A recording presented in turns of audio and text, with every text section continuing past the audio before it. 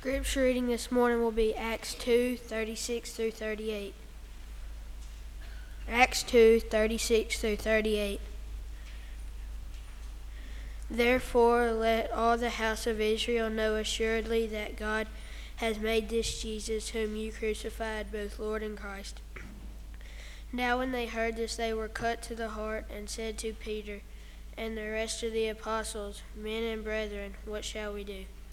Then Peter said to them, Repent, and let every one of you be baptized in the name of Jesus Christ for the remission of sins, and you shall receive the gift of the Holy Spirit. Good morning and welcome again to our worship service. We're grateful for your presence. We want to encourage each and every one to be back again tonight for our worship service at 6 p.m. I do want to mention that we're going to have a devotional tonight, an SOS devotional, immediately following our services tonight. And so we want to encourage all of our young people to stay and be a part of that. And so if you can, please be a part of that. We're very grateful for our young people here, and we're thankful for those who have obeyed the gospel in the last week or so. And it is our prayer that they will be great servants of God for many, many years. We're going to be talking today about the theme, Why I Believe Baptism is Essential for Salvation. I want to just very quickly point out that I do have copies of this lesson, and I will have those provided at the conclusion of our service today. And the reason that I printed these up is because, again, there's a lot of information to cover, and we're going to be moving at a rapid rate. And so it might be the case that you're not able to jot everything down. And if that's the case, well, at least you can have a hard copy of the notes. And so I would encourage you to pick up one of those at the conclusion of our service. I was asked this morning about a copy of the lesson from last week on instrumental music, and those copies are out, but I will have some more printed up, and those will be available tonight as well. Why do I believe that baptism is essential for salvation? I think it's incumbent on all of us to know what we believe and why we believe it. Peter said that we are to sanctify the Lord God in our heart always, that we are to be ready to give an answer, a defense to every man that asks us of the hope that is in us with meekness and fear. 1 Peter chapter 3, verse 15. Peter would say in 1 Peter chapter 4, verse 11, that if any man speak, let him speak as the oracles of God. So when we talk about a subject like this, as a matter of fact, when we talk about any biblical subject, the source is the Word of God, because ultimately what matters is what God says about the subject at hand. And so tonight, or rather this morning, we're going to be talking about baptism and its essentiality in the scheme of salvation.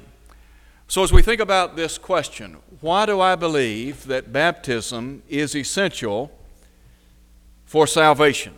The first thing that I think we need to ask is this: what is baptism? When we ask the question, what is baptism, what we must do, what we need to do, is provide a scriptural definition.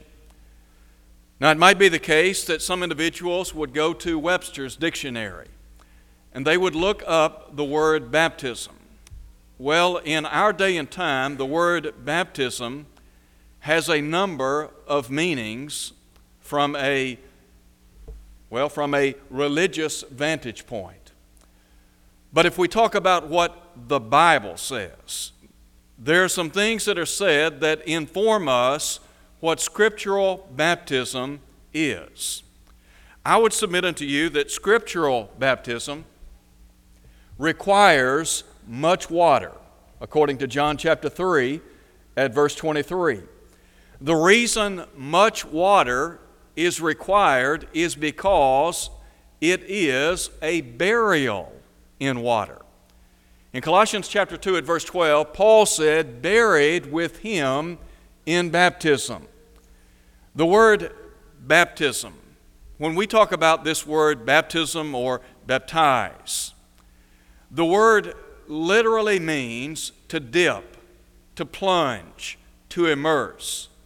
Nowhere in the Scriptures do we read of baptism as sprinkling or pouring. As a matter of fact, you can go back and you will see that historians indicate that in about 250 AD, 251, we have an instance or we have a record of those who engaged in sprinkling and pouring. It became a very acceptable practice in about the 1500s. But we're not talking about what is acceptable in the eyes of man. But rather what we're concerned about is, what does the Bible have to say about the matter? Well, the Bible suggests that by way of scriptural definition, the word baptize means to dip, to plunge, to immerse. It requires much water, John 3, verse 23. The reason is because it is a burial in water, Colossians 2, verse 12. It necessitates going down in the water and coming up out of the water. In Acts chapter 8, when we read of Philip preaching to a eunuch that had been to Jerusalem to worship Almighty God, some would suggest that he was a Jewish proselyte. He was returning home in his chariot. He was reading from Isaiah chapter 53. He asked Philip in the long ago, of whom does the prophet speak, of himself or of some other man? The Bible says, beginning at that same scripture, he preached unto him Jesus. Well, they came to certain water. The eunuch then said, what hinders me from being baptized? Philip then said, if you believe with all your heart, you mayest. He said, I believe that Jesus Christ is the Son of God.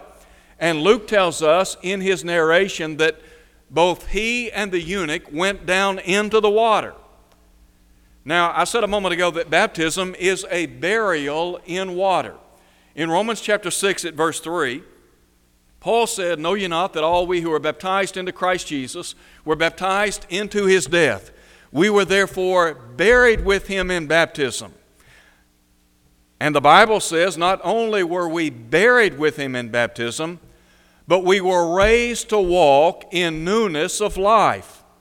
And so there is a going down in the water and a coming up out of the water. All right, here's the second question we need to ask as we think about baptism as it relates to our salvation. And that is this: who needs to be baptized? Now, really, there are two schools of thought prevalent in the religious world. Some would say that saints are the ones that need to be baptized. In other words, Christians need to be baptized. The other school of thought is that baptism is for sinners. Now, I would submit unto you that when we read in the New Testament about this subject of baptism, that we find baptism is for the sinner. It's not for the saint. Nowhere in the New Testament do you ever read of saints, that is, individuals who belong to the body of Christ, being baptized. Well, let's talk for just a moment about some misconceptions, some false misconceptions, if you please, of baptism. Let me just cite a couple for you.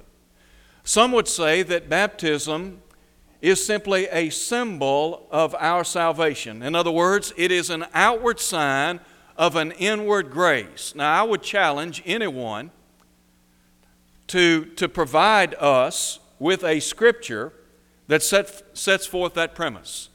Where in the New Testament do you ever read of baptism spoken of as a sign or seal of salvation? Where do you ever read of any of the New Testament writers telling us that baptism is an outward sign of an inward grace? Well, the fact of the matter is, nowhere in the New Testament is that premise advocated. And then there are some that would suggest that baptism or immersion is for infants. Well, the reason they believe that immersion or baptism is for infants, and those who practice infant baptism do not immerse, but they rather sprinkle or pour. They have the misconception that children are born sinners. In other words, that we are born as a sinner into this world. Now, can you imagine anyone propagating that kind of doctrine? The Bible says in Ezekiel chapter 18, verse 20, the son shall not bear the iniquity or the guilt of the father. I don't know of any verse that could be any plainer. Nowhere in the Bible do you ever read of precious babies coming into this world with sin. Sin is a transgression of the law. That's what John said in 1 John chapter 3 at verse 4.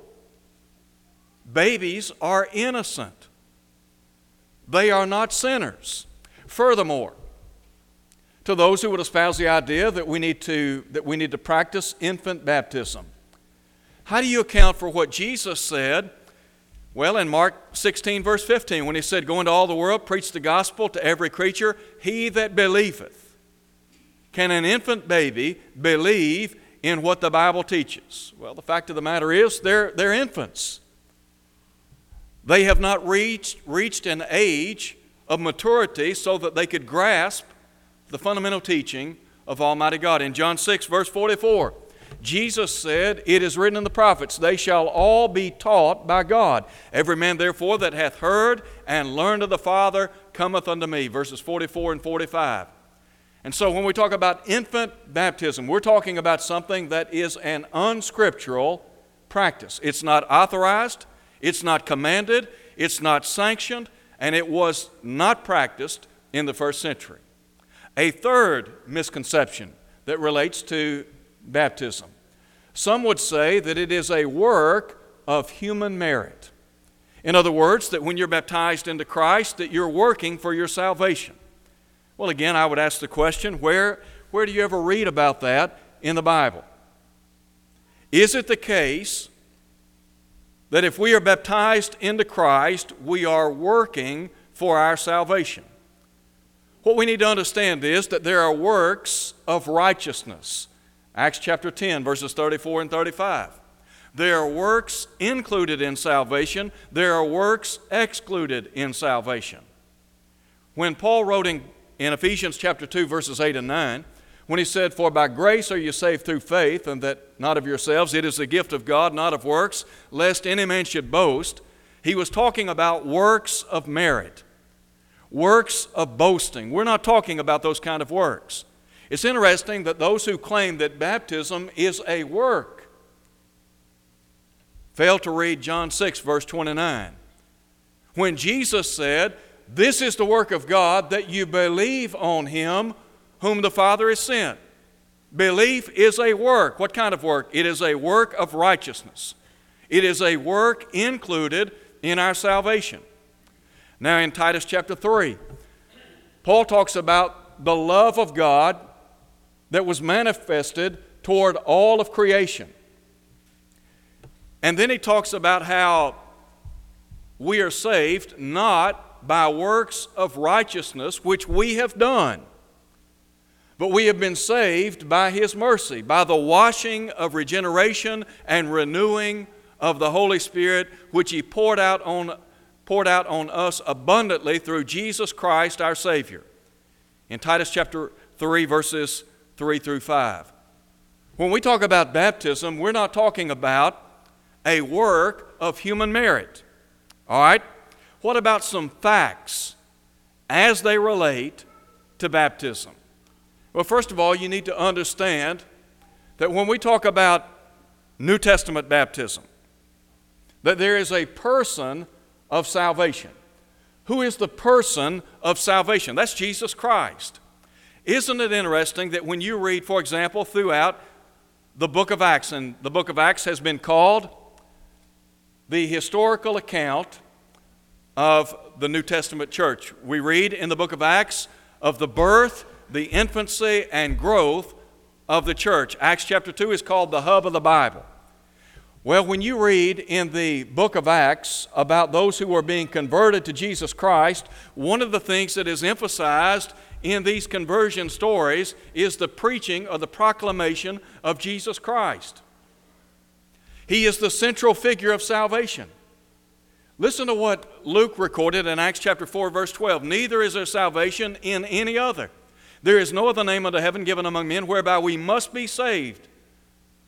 of whom was Luke writing. He was writing about Jesus Christ. Why would he say that? Because Jesus said, I'm the way, the truth, and the life. No man cometh unto the Father but by me. If we're going to be saved, we're going to be saved in, through, and by Jesus Christ. He is the central figure of salvation. In Acts chapter 2, we read about the preaching that took place on Pentecost Day. Peter's sermon was recorded by the Holy Spirit. And the Bible tells us in Acts chapter 2 that when Peter stood before those people on the day of Pentecost, nearly 2,000 years ago, he said, "You men of Israel, hear these words, Jesus of Nazareth." That was the central figure of his preaching. Go over to Acts chapter 8 when Philip was said to have gone down to the city of Samaria. You remember in Acts chapter 1 verse 8 that Jesus said before ascending to heaven that the apostles would be his witnesses in Jerusalem, Judea, Samaria, and to the uttermost part of the earth. Well, here we have the gospel going to the Samaritan people. And the Bible says in Acts chapter 8 at verse 5 that Philip went down to the city of Samaria and preached Christ. He preached Jesus. Why? Because he is the central figure of salvation. Later in that same chapter, we said just a moment ago that this eunuch had been to Jerusalem to worship. He's on his way back home. He comes in contact with Philip. Philip sits down in the chariot. Beginning at Isaiah chapter 53, the Bible says he preached unto him Jesus. Why did he preach Jesus? Because he is central to salvation. He is the figure of salvation. He is the person of salvation. In Acts chapter 16, the jailer. You recall the story? Paul and Silas had been imprisoned in the city of Philippi. Their feet had been fastened in stocks. At midnight, the Bible says, they're praying and singing praises to God. An earthquake occurs. The prison doors are opened. The jailer's about to kill himself. Paul and Silas then cry out, "Do yourself no harm. We are all here." Here's what this man asked in the long ago. What must I do to be saved? And here's what Paul said. Believe on the Lord Jesus, and you and your household will be saved. The Bible says in the very next verse, Acts 16, verse 32, they spoke the word of the Lord to them. Why do you think he said, believe on the Lord Jesus Christ? Because this man was a heathen. He was a pagan. In other words, he needed someone to believe in. Verse 32 says that they preached the word of the Lord to him. In other words, they preached Jesus. Why? Because he is the person of salvation. He is the central figure of salvation. So, we talk about the person of salvation, but then also the place of salvation. Now, herein is where we really find ourselves at odds with many people in the religious world. Most of us, religiously speaking, agree that salvation is in Christ. The problem is we differ on how a person gets into Christ. The Bible says affirmatively that salvation is in Christ Jesus. 2 Timothy chapter 2, verse 10, Paul said, I endure all things for the elect's sake, that they may obtain salvation, which is in Christ Jesus, with eternal glory. Salvation is where? It's in Christ. How do we get into Christ? We are baptized into Christ. How do I know that? Well, in Galatians chapter 3, at verse 26, Paul said, you're all sons of God by faith in Christ Jesus. In other words, through that system of faith that has been once for all delivered, we come to understand that Jesus died on Calvary's cross, shed his blood for our sins. And thus we come to understand what we need to do to appropriate that blood. And so in verse 27 he said, as many of us as have been baptized into Christ did put on Christ. We are baptized into whom? Into Christ. In Romans chapter 6 at verse 3, Paul said, know ye not that all we who are baptized into Christ Jesus? We're baptized into Christ Jesus. Why are we baptized into Christ? Because that's where the blood of Christ resides. If you and I want to appropriate the benefits and the blessings of salvation, that being the grace of God, the mercy of God, if we want to appropriate the blood of Christ, we have to go where it was shed. Where was Christ's blood shed? It was shed in his death. John 19, verse 34. That's why Paul said in Romans chapter 6, verse 3, that we are buried with Christ in that watery grave of baptism. That's why he wrote, "Know ye not that all we who are baptized into Christ Jesus were baptized into his death?" We're immersed in water. When we are immersed in water, we contact the blood of Christ, the grace of God. That abundance of spiritual blessings referred to by Paul in Ephesians 1, verse 3. Listen to him in verse 7. "In whom," that is in Christ, "we have redemption through his blood, the forgiveness of sins according to the riches of his grace." When we're baptized into Christ, what saves us is not the water but the blood. It's the blood of Jesus. We're not saying we're saved by water. We're saved by the blood of Christ. But the only way that we can appropriate the blood of Christ is by being baptized into Jesus Christ. That's why John wrote in Revelation 1, verse 5, "Unto him who loved us and washed us from our sins by his blood." Peter said in 1 Peter 1, verse 18, "We have been redeemed not by corruptible things, but rather by the precious blood of Christ, as of a lamb without blemish and without spot." So we talk about the person of salvation, the place of salvation, and then the prerequisites or the plan of salvation. And you need to understand, you and I both need to understand, all of us need to understand, that there is a divine plan of salvation. There is a pattern that we must follow in order to appropriate the benefits and the blessings of the blood of Christ. And so we ask the question, what do we need to do to be saved? That's what was asked on Pentecost Day.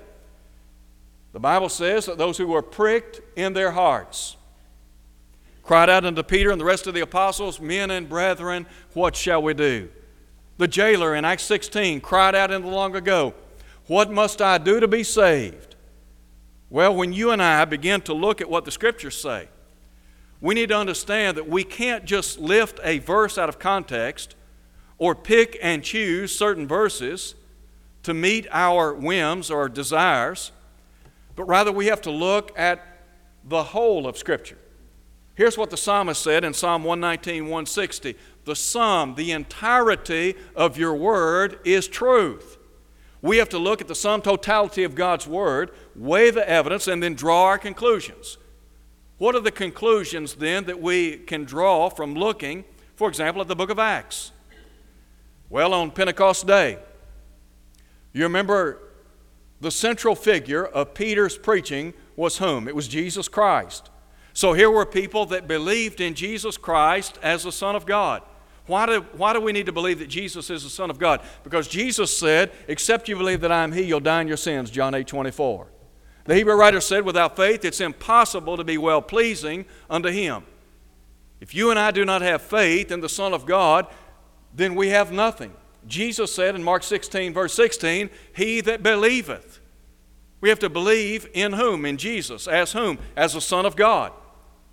Then we are commanded to what? To repent. On Pentecost Day, when the people present cried out unto Peter and the rest of the apostles, "Men and brethren, what shall we do?" What did Peter say? He said, "Repent."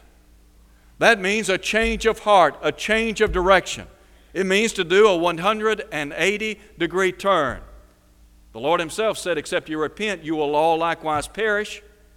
We have to be willing to repent, to turn from a life of sin. In Acts chapter 16, when we read about that jailer that heard the word of the Lord, the Bible says he took them the same hour of the night and washed their stripes. I think that was indicative of his penitent heart. He understood that he was in the wrong. Well, Peter said we are to repent. That repentance is prefaced by belief. And then what do? We confess that Jesus Christ is the Son of God. The eunuch acknowledged, "I believe that Jesus Christ is the Son of the living God." That's confession. That's confessing that we believe the claims that have been made in the New Testament about the Son of God. But we're not finished. The Bible also says that we are to be immersed or baptized into the name of Jesus Christ. In Acts chapter 2, verse 38, Peter said, "Repent and be baptized unto or for the remission of sins." Now you need to understand this. There are a lot of people in the religious world that will tell you that you are baptized because of your salvation. And they want to key on that word unto or for in the Greek, that word eis. They would make the claim that it means because of salvation. But if you go back and you look at the original language and you begin to search, you'll find that many scholars, many scholars in and out of the church will suggest that both repentance and baptism are linked to the remission of sins or to our salvation. Go back to Matthew 26. In Matthew 26, verse 28, Jesus said, "This is the blood of the New Testament, which is shed for many for the remission of sins." That's the same clause used. If you say baptism is non-essential to salvation, you're saying that the blood of Christ is non-essential to the salvation of your soul. You can't do that. You see, what God in His Word has said is true. Baptism is essential to salvation. Look at the cases of conversion. In Acts chapter 2, what do you have? Some 3,000 souls being baptized into Christ on Pentecost Day. Acts chapter 8, we alluded to that a moment ago when Philip went down to the city of Samaria and preached Christ to the people. The Bible says that when they believed Philip preaching things concerning the kingdom of God in the name of the Lord Jesus, they were baptized, both men and women, not infants, but rather people that had reached an age of accountability and maturity. They believed that message, they repented of their sins, and they were baptized into Jesus Christ.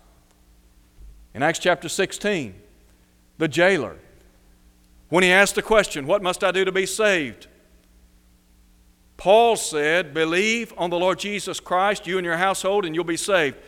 They preached the word of the Lord unto him. He took them the same hour of the night, washed their stripes, and they were baptized, he and all his family. Why were they baptized? Because they understood they needed to be baptized in order to be a part of the family of God. In Acts chapter 8, when we think about the eunuch, you ever thought about when Philip opened his mouth and preached unto him Jesus? The Bible says that they came to certain water, and the eunuch said, "See, here is water. What hinders me from being baptized?" There's not one word in Acts chapter 8 that suggests explicitly that Philip preached baptism to the eunuch. But here's the point. If you preach the man, you have to preach the plan. When he preached Jesus, that encompassed preaching about New Testament baptism, because New Testament baptism is Christ-centered and cross-centered. You can't preach about Jesus Christ without preaching about baptism. Why? Because if you hear about the grace of God, the love of God, the mercy of God, the blood of Christ, surely you'll want to know how to contact all those things. So in Acts chapter 8, when Luke tells us that he preached unto him Jesus, you have to infer he preached New Testament baptism. Because he said, "See, here's water. What hinders me from being baptized?" And Philip said, "If you believe with all your heart, you mayest." He said, "I believe that Jesus Christ is the Son of God." They both went down into the water, and the eunuch was baptized for what? For the remission of sins. In Acts 18, verse 8, we read about the people in Corinth. The Bible says that many of the Corinthians, hearing, believed, and were baptized. What did they hear? They heard about Christ. Why did they need to hear about Christ? Because the Bible says faith comes by hearing, hearing by the Word of God, Romans 10:17. So what do you have? You have hearing the gospel, Romans 10:17. Believing the truth, Acts 18, verse 8. You have repenting of sin, Acts 2:38. Confessing the name of Christ, Acts 8, verse 37. Being baptized into Christ so that your sins will be washed away, Acts 22, verse 16. Those are the cases of conversion, just a sampling of the cases of conversion. Now, very quickly and thirdly, let's ask this question: why be baptized? Why would anyone want to be baptized? Why should you, if you're here today and you've not been baptized or immersed in water, why should you want to be baptized? Let me tell you why. I can sum it up in one word. It's called salvation. You can't go to heaven without being baptized into Christ. If you haven't been baptized into Christ, then you're outside of Christ. You do not enjoy communion with God. You do not enjoy fellowship with God. You're not a part of the divine body of Christ. So, why be baptized? Let me just give you at least 4 reasons why you need to be baptized. Because baptism stands between the sinner and salvation. You can't be saved without being immersed in water. That's what Jesus said. In Mark 16, verse 16, Jesus said, "He that believeth," number 1, "and is baptized," number 2, "shall be saved." Now, there are a lot of people in our world today, they'll tell you, you've got to believe on the Lord. They'll make their case that you've got to repent, that you've got to confess the name of Jesus, but then they'll come to baptism and they'll say it's not essential in the scheme of redemption. I heard a preacher on television, very well known. As a matter of fact, he is internationally known. And he asked the question about baptism. He said, is it an option or an obligation? He said, it is an obligation. And then he turned right around and said, but you don't have to be baptized in order to go to heaven. Now, you can't have it both ways. It's either an obligation or it's an option. It's either commanded or it's not commanded. You either have to be baptized or you don't have to be baptized. Well, the Bible says that if you're not baptized, you will not enjoy salvation. And bear in mind that when Jesus said in Mark 16:16, "He that believeth and is baptized shall be saved," that is a direct quotation from the Son of God. I'm not embellishing what Jesus said in any way. I am not paraphrasing what Jesus said. I am not commenting on what Jesus said. I am quoting what the Son of God said. And Jesus has all authority, Matthew 28:18. Here's the question. Do you believe what Jesus said? Baptism stands between the sinner and salvation. Baptism stands between the sinner and remission of sins. Acts 2 verse 38. Peter said, "Repent and be baptized, every one of you, in the name of Jesus Christ, unto the remission of sins." Had you been present on Pentecost Day, would you have stood up and said, "Wait a minute, Peter, you don't know what you're talking about"? We talk about the sinner's prayer. Where in the New Testament do you ever read about the sinner's prayer? Not one time. Nowhere in the book of Acts do you ever read of somebody praying their way into heaven. I read about people being baptized into Christ. Now, don't you think it would have been an opportune time for Peter to have said, "If you'll just say this prayer after me, you'll be saved"? Peter didn't say that. The audacity of some people to say that all you have to do is say the sinner's prayer and you'll be saved. Well, here's the fact of the matter. I want to do what Jesus said. I want to do what the apostles said, not what some man says, not what some theologian says. The Bible says that baptism stands between the sinner and salvation, between the sinner and the remission of sins. It stands between the sinner and the washing away of sins. Acts 22:16, Ananias instructed Saul of Tarsus, "And now, why tarriest? Arise and be baptized and wash away your sins, calling on the name of the Lord." What was Saul of Tarsus instructed to do? Be baptized into Christ. Why? To wash away his sins. We sing the song, "What can wash away my sins? Nothing but the blood of Jesus." When we're baptized into Christ, what do we contact? The blood of Christ. We enjoy the blessings of the blood of Jesus Christ, the Son of God. You can't enjoy the blessings of the blood of Christ outside of Christ. How do we get into Christ? We're baptized into Christ. And fourthly and finally, baptism stands between the sinner and the church of Christ. I know there are a lot of people in our world today that will tell you you don't have to be a member of a church or of the church to go to heaven. Well, let me tell you what. The Bible says that you have to be a member of the church of Christ to go to heaven. How do I know that? Well, let's go back to Acts chapter 2. In Acts chapter 2, the Bible says, "Repent and be baptized in the name of Jesus Christ unto the remission of your sins." Verse 41 says that some 3,000 souls obeyed the gospel of Christ. Verse 47, "The Lord added to the church daily such as were being saved." What is the church? Well, in Colossians 1:18, the Bible says He's the head of the body, the church. In Ephesians 1:22 and 23, Paul said he put all things in subjection under his feet, made him to be head over all things to the church, which is his body. The church and the body are synonymous. They are one and the same. Christ is the head of the church.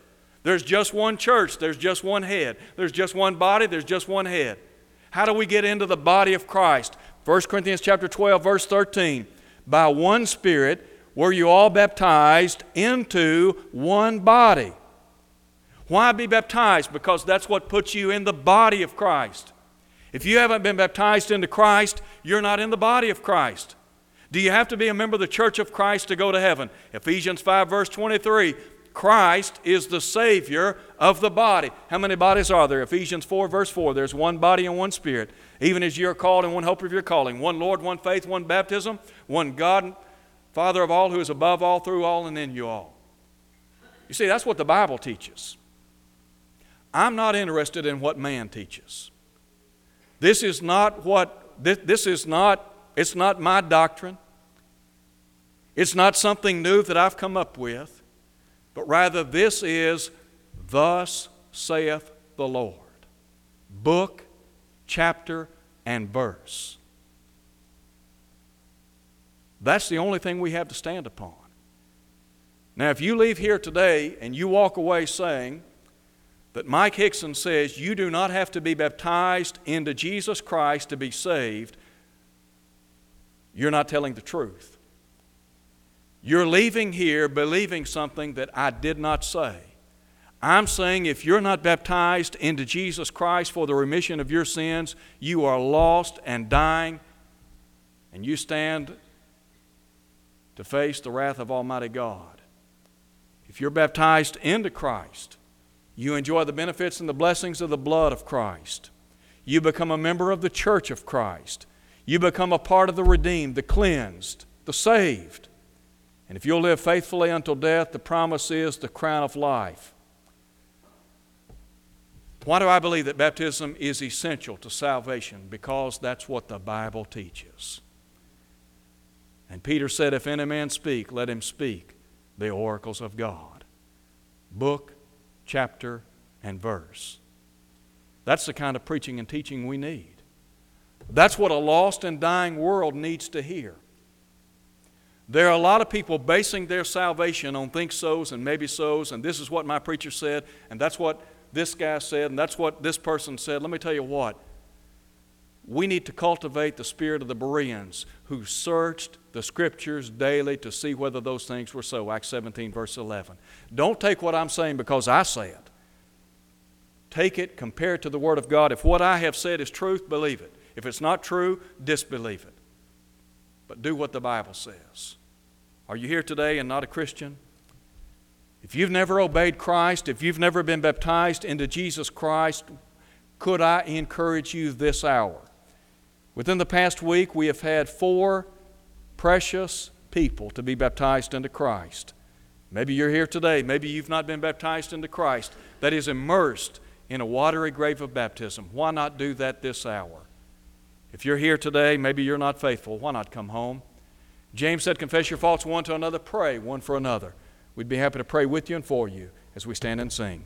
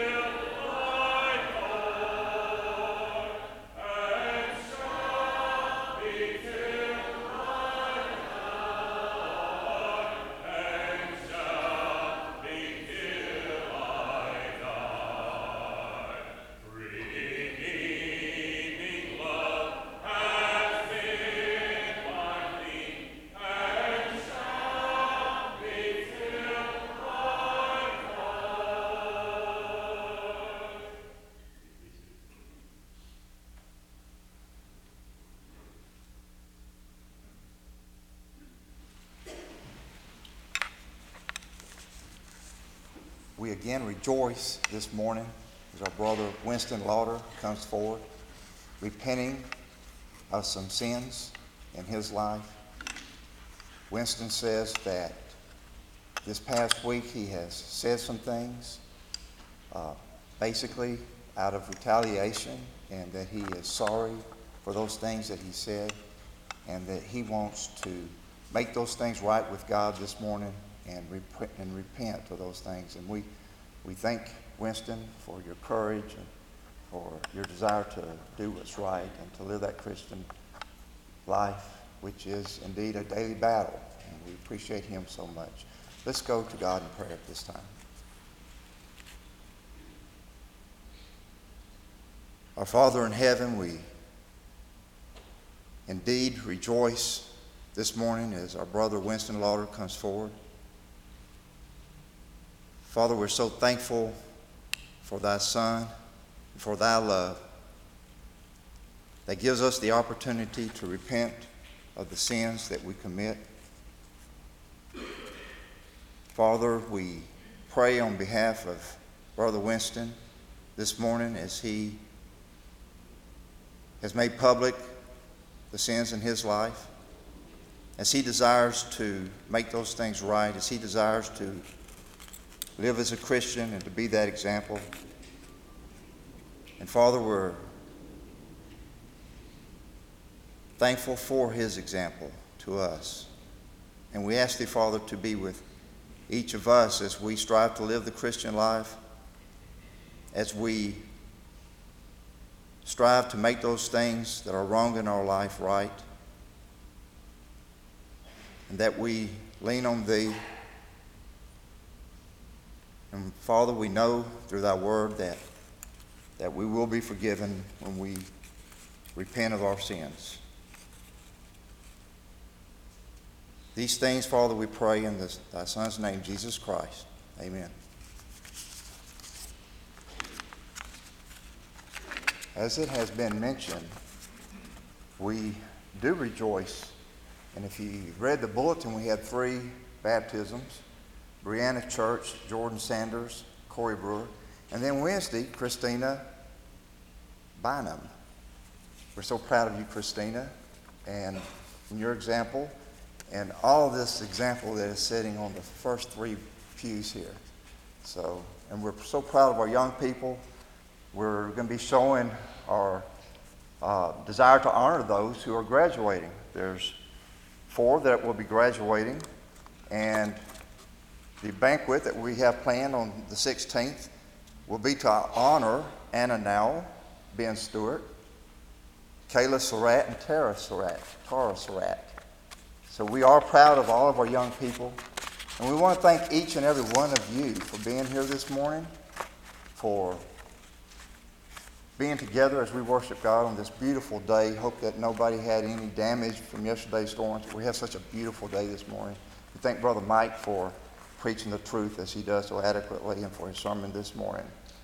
The next time that we have to come together will be this evening at 6 o'clock, and we look forward to seeing you then. Number 458, shall we stand? Sing the first and third verses. 458.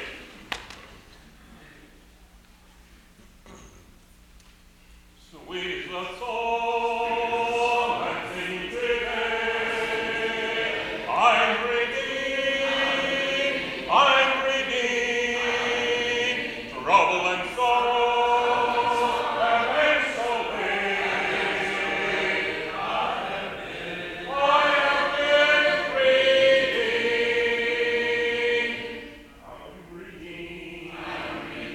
I won't depart. Glory, glory.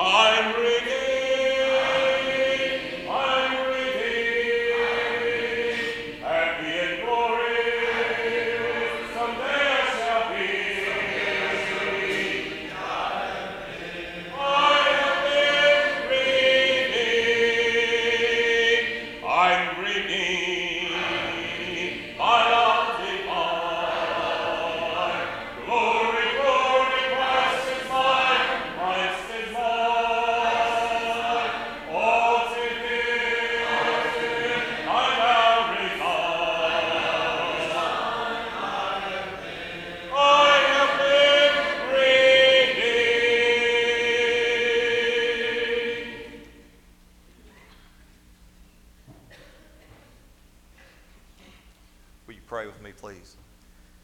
Dear Lord in heaven, we want to thank you for this beautiful first day of the week that we've had to come and worship and learn from your word. Lord, we pray that you be with the ones that have lost loved ones and have lost their homes during the storms that have come through the past few days in this part of the country. Lord, we want to pray for our sick of this congregation, the ones that have lost loved ones. Please comfort them. We pray for our youth of this congregation. May they continue to grow and be strong. We pray for the ones that have been added to your kingdom this week and last week, that they may grow to be mature Christians. Lord, may we take what Brother Mike has given us this morning, and may we explain it to someone that may not understand fully. We also pray for Brother Winston. Be with him, be with all of us as we return next time. In Jesus Christ's name we pray. Amen.